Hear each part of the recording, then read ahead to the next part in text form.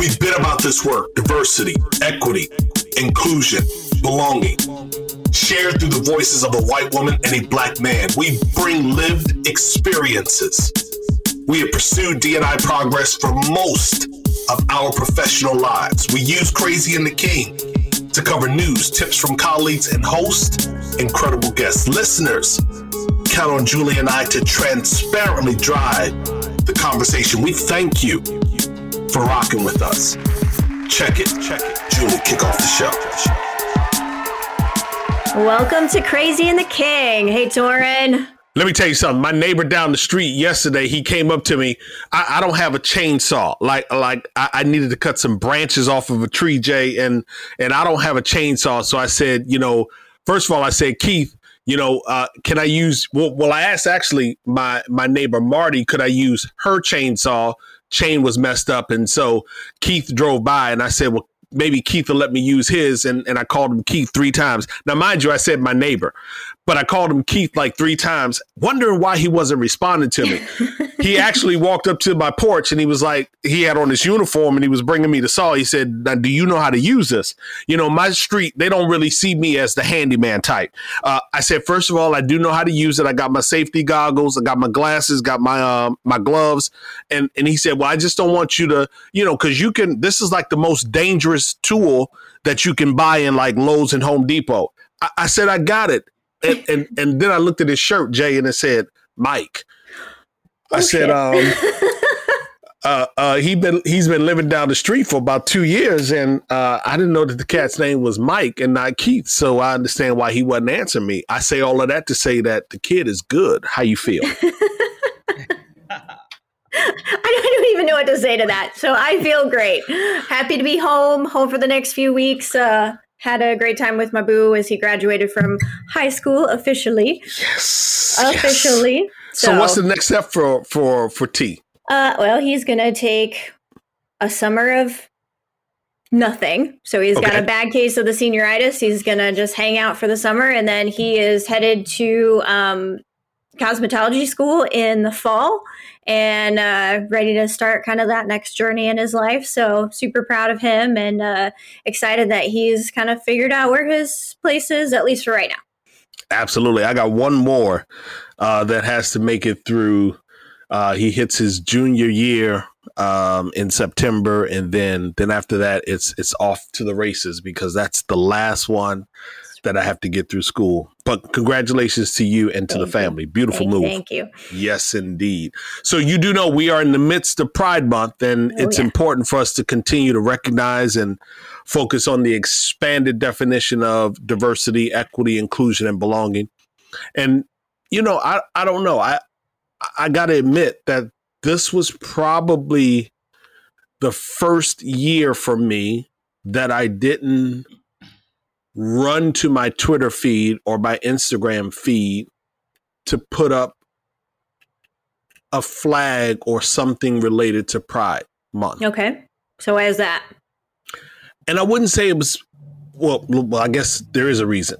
And the reason being, I didn't want to just be performative in that nature. I didn't just want to drop a post and, not be able to consistently follow up. If this is my thinking, Jay, like literally I said, why put that up on, for me personally? Yeah. Why put it up on June 1st, say that it's Pride Month, and then not have built into my sequence with my creative team, interstitial posts throughout the month of June, because I hadn't thought it all the way through.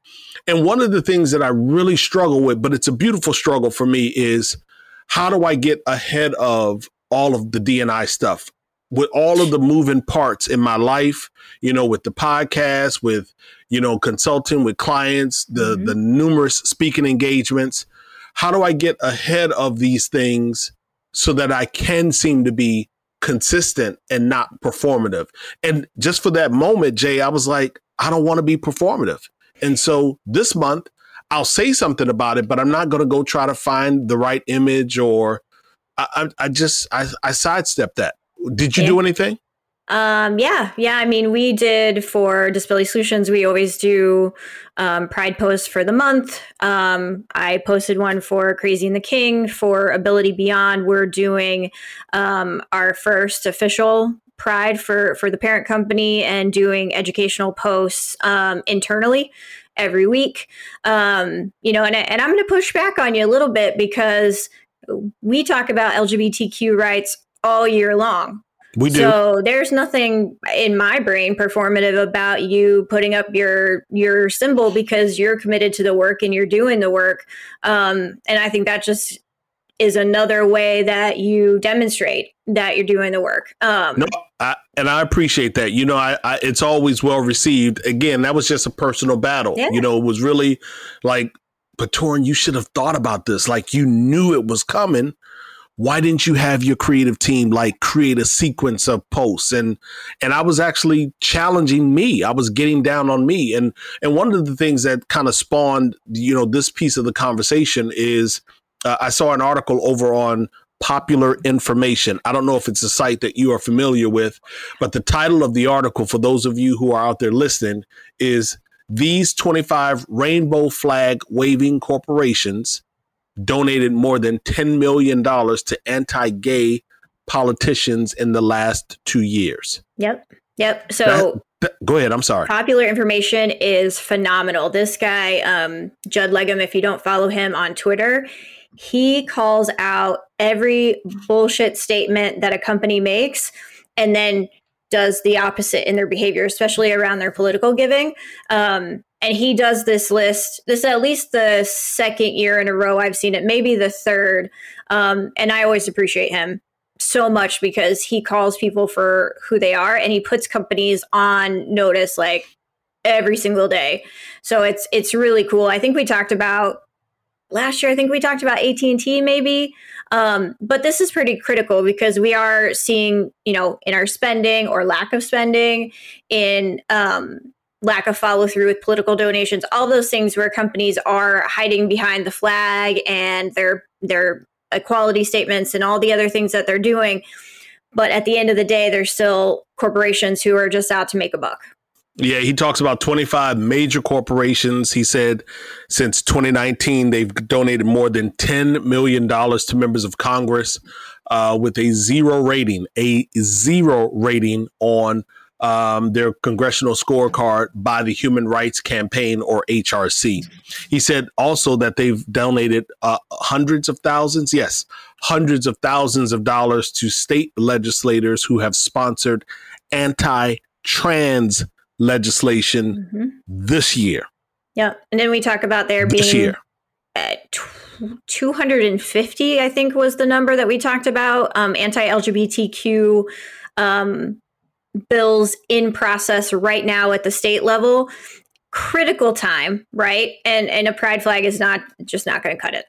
Yeah. And since we're on politics, how you feel about Juneteenth? Congress and the crew over on Capitol Hill, they made Juneteenth a federal holiday. Now, here's the deal.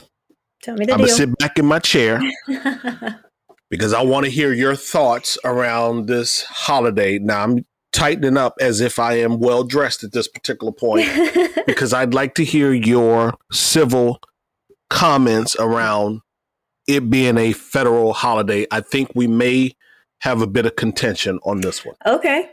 So, one, I almost fell out of my damn chair when I found out the Senate passed it unanimously, right? These are the guys we can't get to pass anything unanimously, and came out to support this as they, talk out of the other side of their mouth about critical race theory and all kinds of other white supremacist tools that they are emboldening and empowering even through additional legislation. So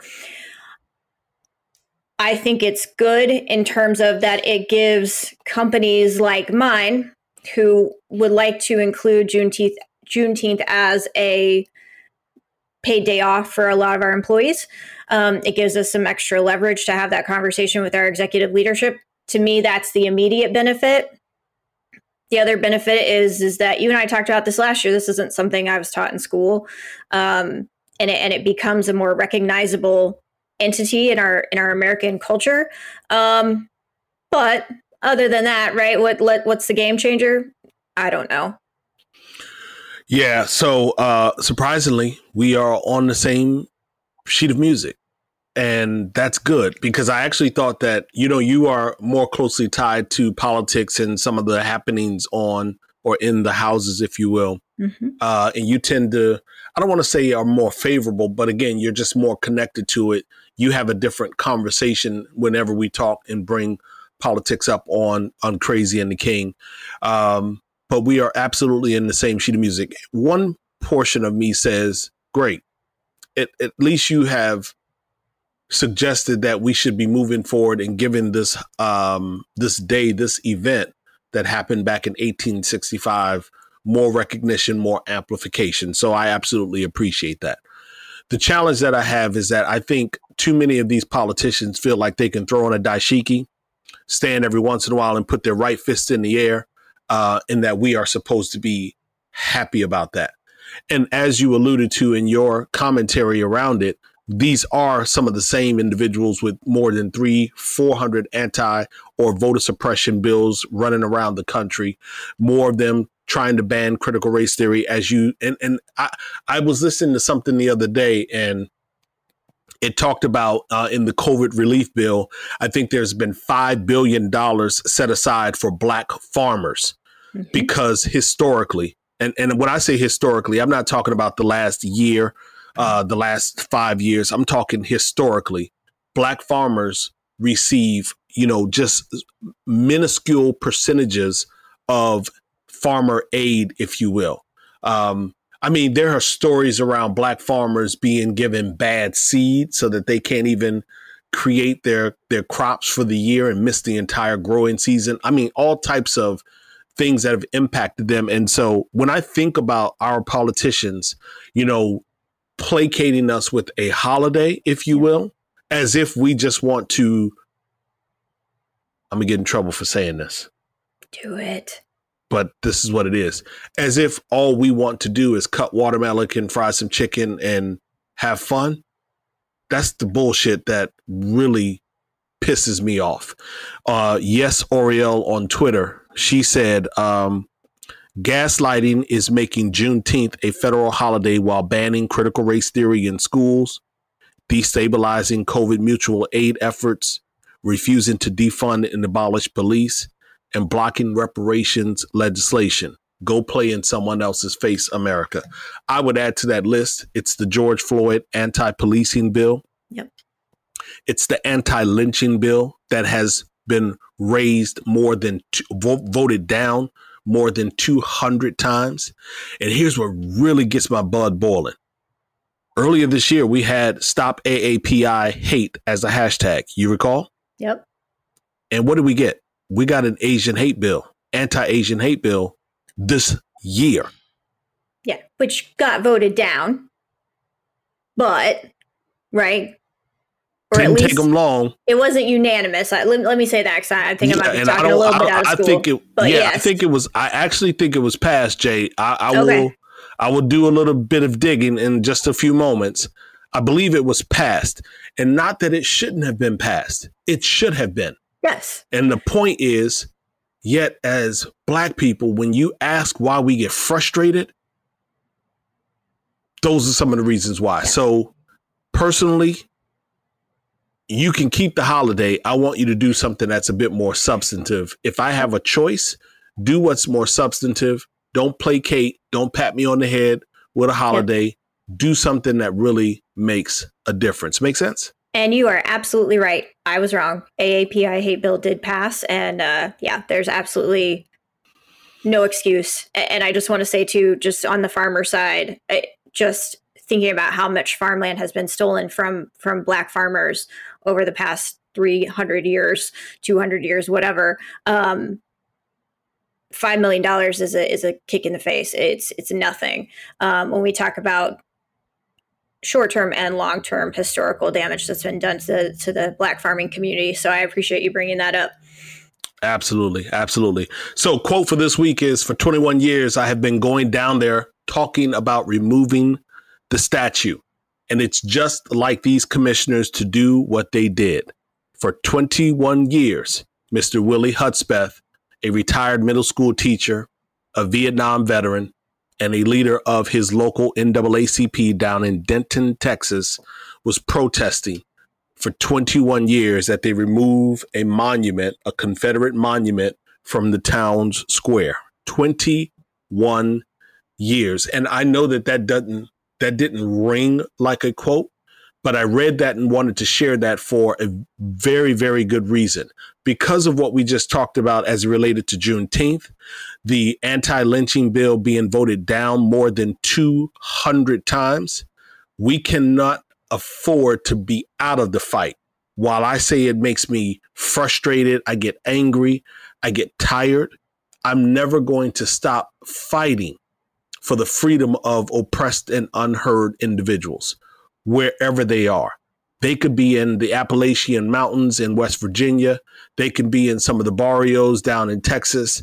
They could be people in our poor communities, in large, major NFL alpha cities. It doesn't matter to me. If you are a disenfranchised, overlooked, and underrepresented individual, I want to make sure that I am using my voice and platform to absolutely fight for you. And Willie Hudspeth is an example. For 21 years, Jay, every single Sunday, he would grab a lawn chair and he would protest down at that Confederate monument until it was taken down last June, a month after the murder of George Floyd. So we're going to get into our Job Vite ad for this week, and then we're going to rock the show because the timing could not be better. We'll be right back. Okay, real quick. Job Vite is taking you on a TA road trip all summer long during the Summer to Evolve road trip.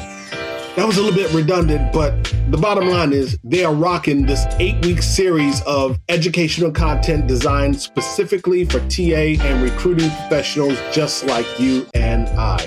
Each and every week, there'll be 3 short sessions aimed at helping you to hone your skills, helping you to improve existing processes and inspire new ideas from some of the greatest minds in TA. You'll explore topics such as building talent pools to support rapid hiring, the TA metrics driving business outcomes, and leveraging recruitment technology to help you find and hire top talent faster.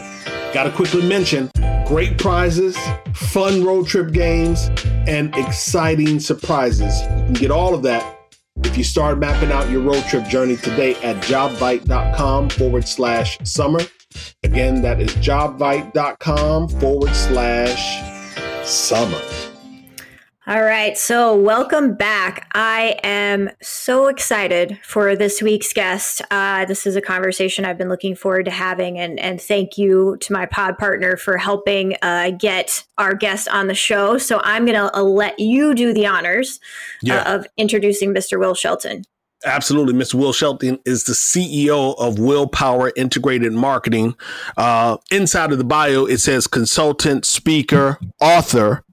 And in pre-show prep, we actually talked about an anti-shaft appearance. There was like an anti-shaft sighting. So Will Shelton, welcome to Crazy and the King. How are you? Hey, I'm doing good. I'm great and grateful. How are you guys doing?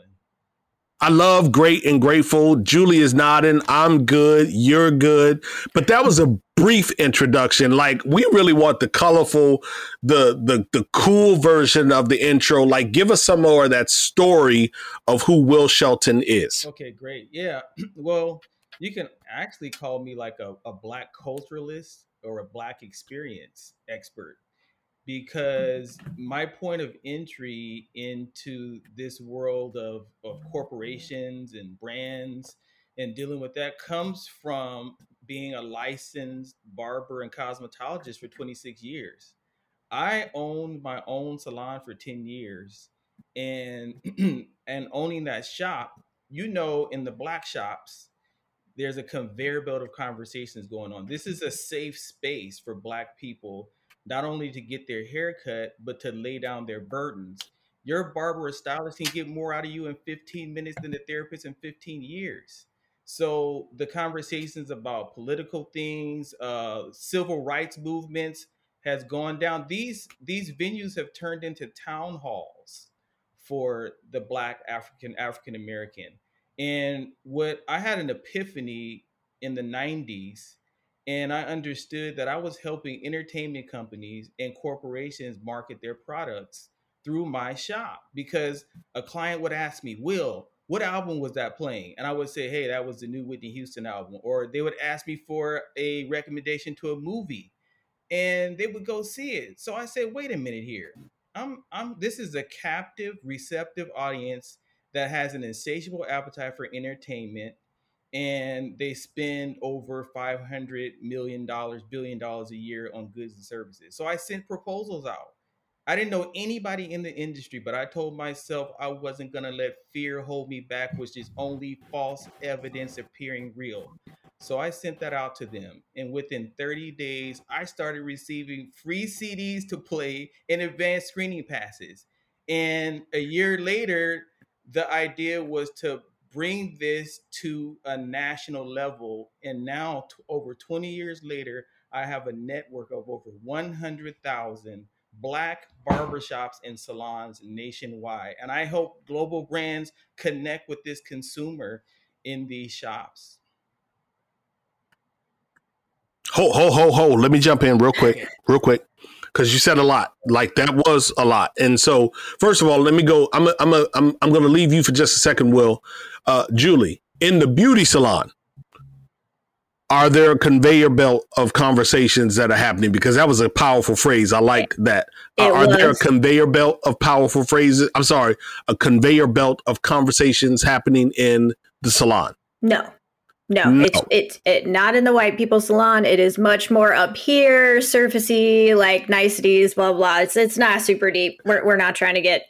Let me tell you why each other. That'd be shameful. Let me tell you why I'm smiling right now, because there is a distinct difference if you go to a typical white church and a black church.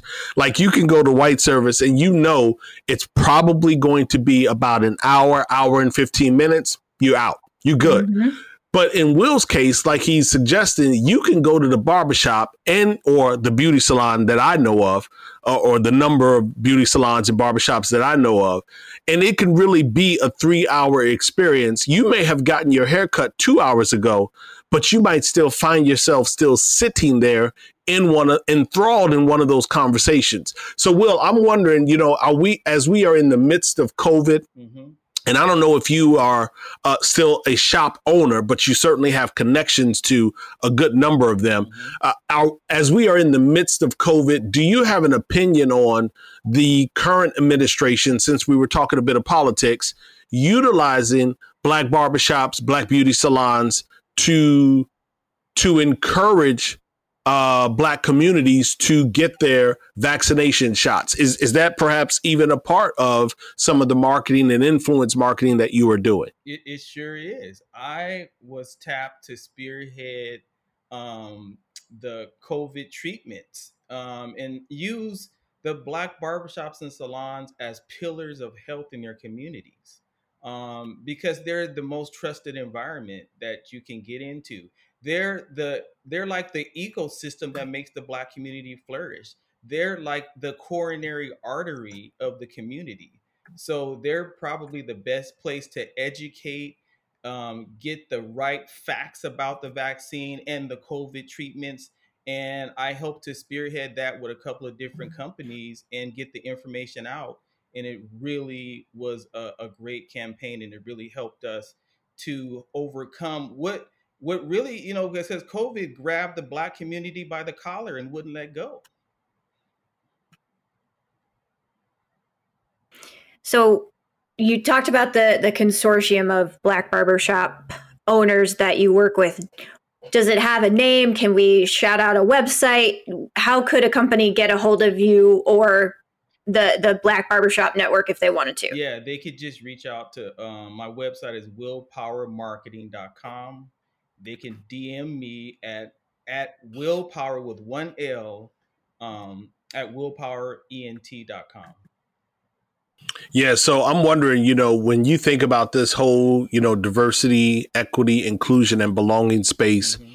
which is really where Crazy and the King sits. You know, we sit right in the midst of that space. We spend time each and every week analyzing stories of the week. We talk about things like you heard earlier in the show that relate to that space, that impact the people in that space, people outside of that space, to be quite honest. Do you see yourself in any way sitting in the D&I space? And if you do, how? Yeah, I think I sit in that space because my point of entry was different. I'm not traditionally trained in that way, but I've been a black consultant for corporations.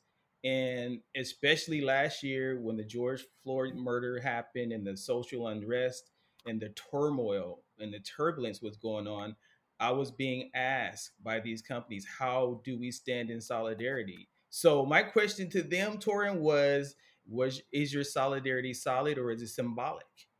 You know, does your stance line up with Talk about that a little more. Yeah, talk about that. Talk about that. Yeah, because you know, a lot of them stood up and said, "Hey, we're standing in solidarity with you." But then, when you looked at their atrocious numbers of African Americans in top C-suite positions, 1%, 3%, and the micro invalidations that were going on was horrible. I mean, these companies, you know, sometimes they had what I would call emotional war criminals that abused the black executive to the point where it maimed and killed their spirits.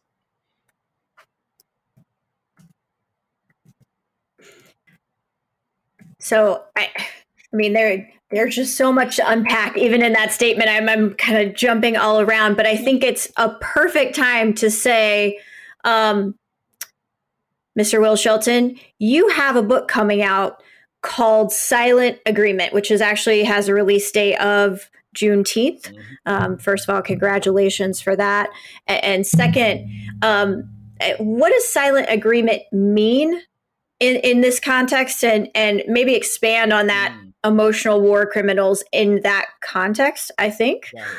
Well, this book is kind of a long time coming. It actually comes from boxing metaphors, the whole book, because think about it. Boxing is a metaphor for the fight in life. You have a fight in your personal life, you have a fight in your business, and especially the ring of black corporate America, there's been a fight going on for so long. So I went all the way back to Mike Tyson in the 1980s. He used to knock out most of his sparring partners, but every once in a while, Torin, he would get one that he couldn't knock out, and he would resort to holding and clinching. And he had a trainer named Teddy Atlas that told him, Mike, you got to stop making a silent agreement because one day you're going to get a guy who's not going to sign the contract. And this is what happens to black executives when they get into corporate America. They usually find out the hard way that the other side won't sign the contract. But this is what happens. They don't stop fighting. They just stop fighting with the same intensity. And they start throwing what I call don't hit me punches, which is a chapter in the book. And that means they start fighting not to lose instead of fighting to win, just waiting for the conflict to be over. And they usually become psychological contortionists, twisting themselves in knots for the illusion of inclusion. Yeah. So see what I hear when I hear you talk about that silent agreement and the types of punches that are being thrown. I think about the most recent fights that we saw or that some people were able to see on pay-per-view. Listen, we're not going to name some of them names because I ain't trying to have, these $30 million makers coming, trying to mess with our podcast over here. You know what I'm saying? But these Instagram and these YouTube type battles, if you will, are like, and folks are actually paying for them. And by the way, what I will say is that some of those individuals have earned the right to participate in like Instagram and YouTube type charades, if you will, but not if you're still in corporate America. You really can't afford those types of play fights, if you will, those love taps, if you will, because those play fights and love taps will impede, they will derail, they will stall they will actually implode your career. And, all of the numbers point to a disappointing position for us as it relates to Black economic wealth and positioning, representation, as you just mentioned a moment ago, upward mobility, if you will. There's so much that is happening when those play fights take place. So give us maybe one or two of the strong points from the book that you feel will help folks to take action. It's one thing to read about the plight. We kind of know that. Mm-hmm. What's one or two suggestions that you might have for people to keep punching like they aggressive and they in this fight to win? Well, first, I think you have to realize that, you know, we've become highly adjusted to the injustice.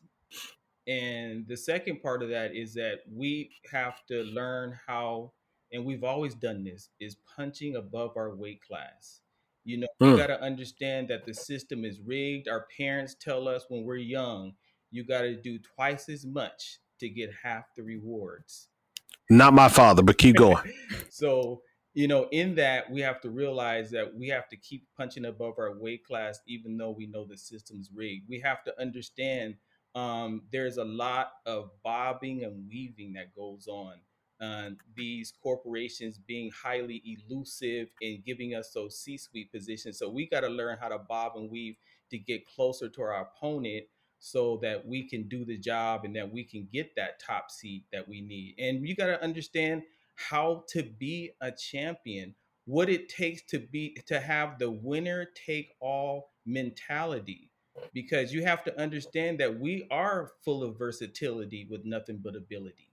And you have to believe that when you go into these corporations and have the attitude that, you know, you are successful and you can handle what's going to be coming to you. And we've got to, you know, become more mentors and get more mentorship inside of the diversity and inclusion departments and outside. I mean, you know, there's not always going to be diversity and inclusion departments that are going to be really a fit for you. So you have to look outside and start finding those networks as well. So I'm gonna push back a little bit because if you talk to a lot of Black folks, they'll say, "I don't need another mentor." Mm-hmm. Some will say, "I just need your support. I need you to be the advocate. I need you to be that voice when I'm not in the room. I need you. I need you really forcing the conversation that I'm not able to have because I'm just not there." What do you say to those individuals? Well, what I say to them is, you know, we got to find the right allies for us that's there, because there are allies that are available, but you know, we got to find them. Mentors, you know, they're going to be there. Sometimes you have tour mentors as well as mentors. But I would say, you know, you got to find those allies. And this book was written for the allies just as well as the Black executives, to fight against the broken promises and the broken culture that exists in corporate America. You know, Will, I think one kind of statement from the book that I really loved was, too many Black professionals in corporate America make what boxers call the silent agreement, not to fight day-to-day racism in exchange for their chance in the ring. And that's just so eloquent, right? What you're talking about is classic game theory, fighting to win, fighting not to not lose.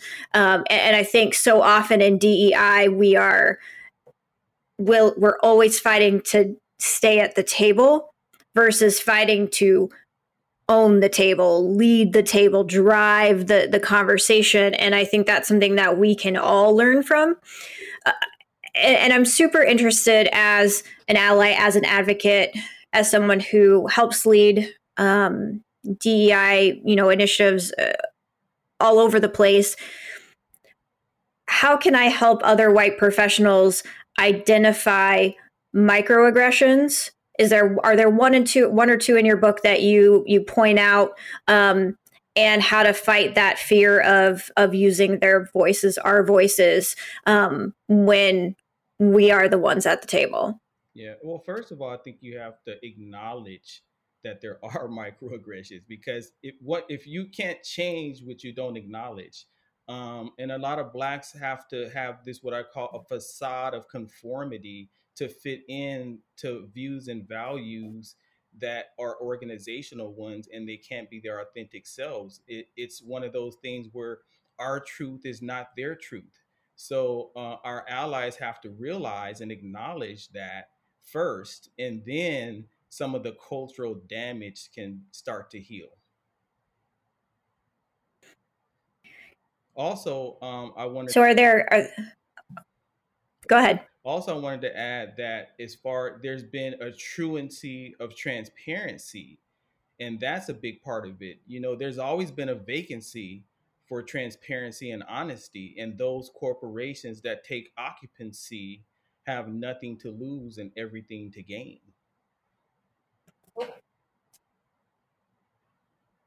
You know, it's interesting that and Jay, I don't know if you had something. I didn't mean to kind of jump in, but when you talk about that truancy of transparency, it really suggests so much of what we've talked about in the show. You know, the anti-lynching bill being voted down more than 200 times. Mr. Willie Hudspeth protesting for 21 years every Sunday at a Confederate monument that it should be removed from the city's square, that they should face their historic, relationship with racism and terrorism in that city down in Denton, Texas. I heard something earlier today, and I won't even say the name because I can't think of his name, but, you know, a 14-year-old boy, as of the date of this recording, a 14-year-old back in 1954, 55, electrocuted.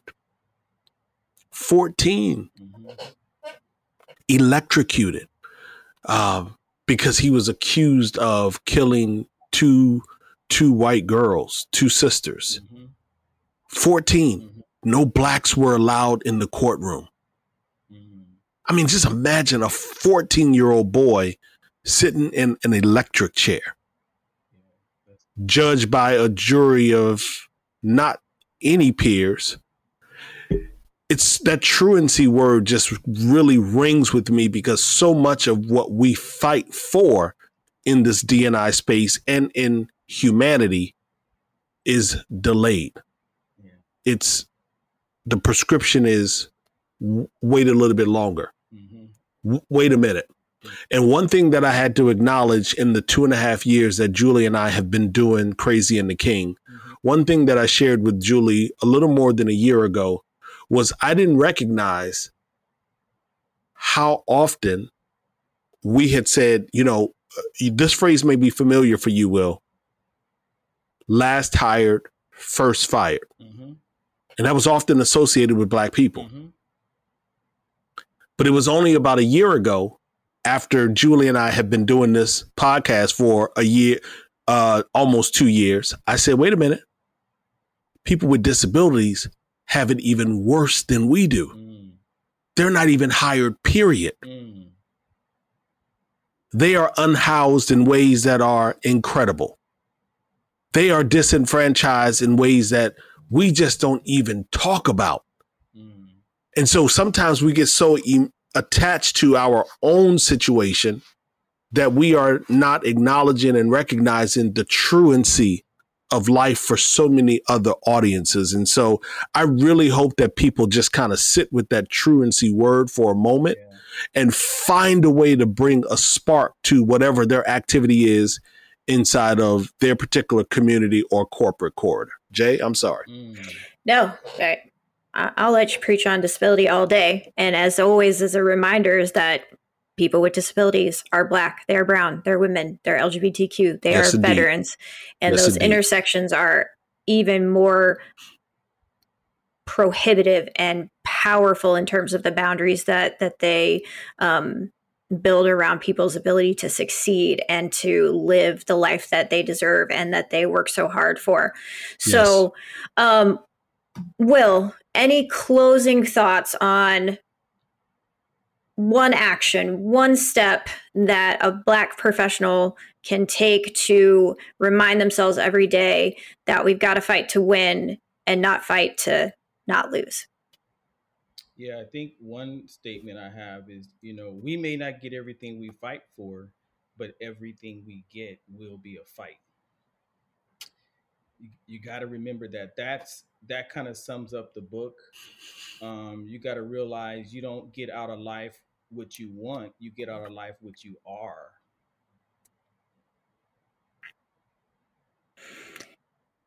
I got it. Well, listen, Willpower Marketing ENT, short for entertainment, willpowermarketingent.com.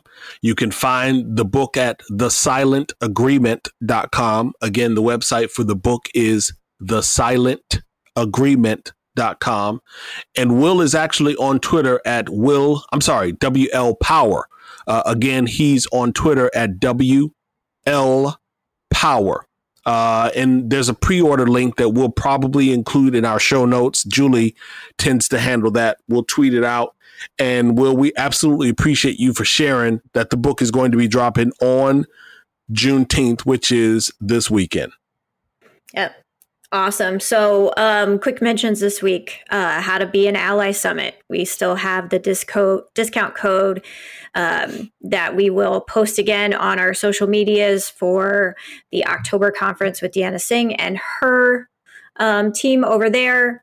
Definitely join, definitely be a part if you can, and definitely take advantage of the discount code CATK Ally 10. Yeah, and it's going to be a powerful summit. It's in October this year. It's 3 days. Again, you can find it online at How to Be an Ally Summit. Discount code is CATK Ally 10. Jay? Name drop for this week. So mine is Rebecca Coakley. She's a disability advocate and expert. She was just this week on the Be an Anti-Racist podcast with Ibram X. Kendi. And the title of that is Ableism and Racism, Roots of the Same Tree. And she goes into the most in-depth historical sociology type review of the intersections of ableism and racism. It's incredible. I'm passionate about it. I learned a ton from Rebecca. Thank you to Ibram for having her on and allowing us to have that platform. Awesome. So if it's all right with you, it is all right with me. I'll go ahead and close out the show. Fair enough? Fair enough, my friend. Awesome. Close reminding each and every one of you to share the pod with your digital tribe and to amplify and find your voice. This entire segment, this entire episode was about empowerment. They always are. And this was exactly the same. We want you to be a better human. Let's create better culture, better teams, better workplaces. For now, Jay and I are Ghost. See ya.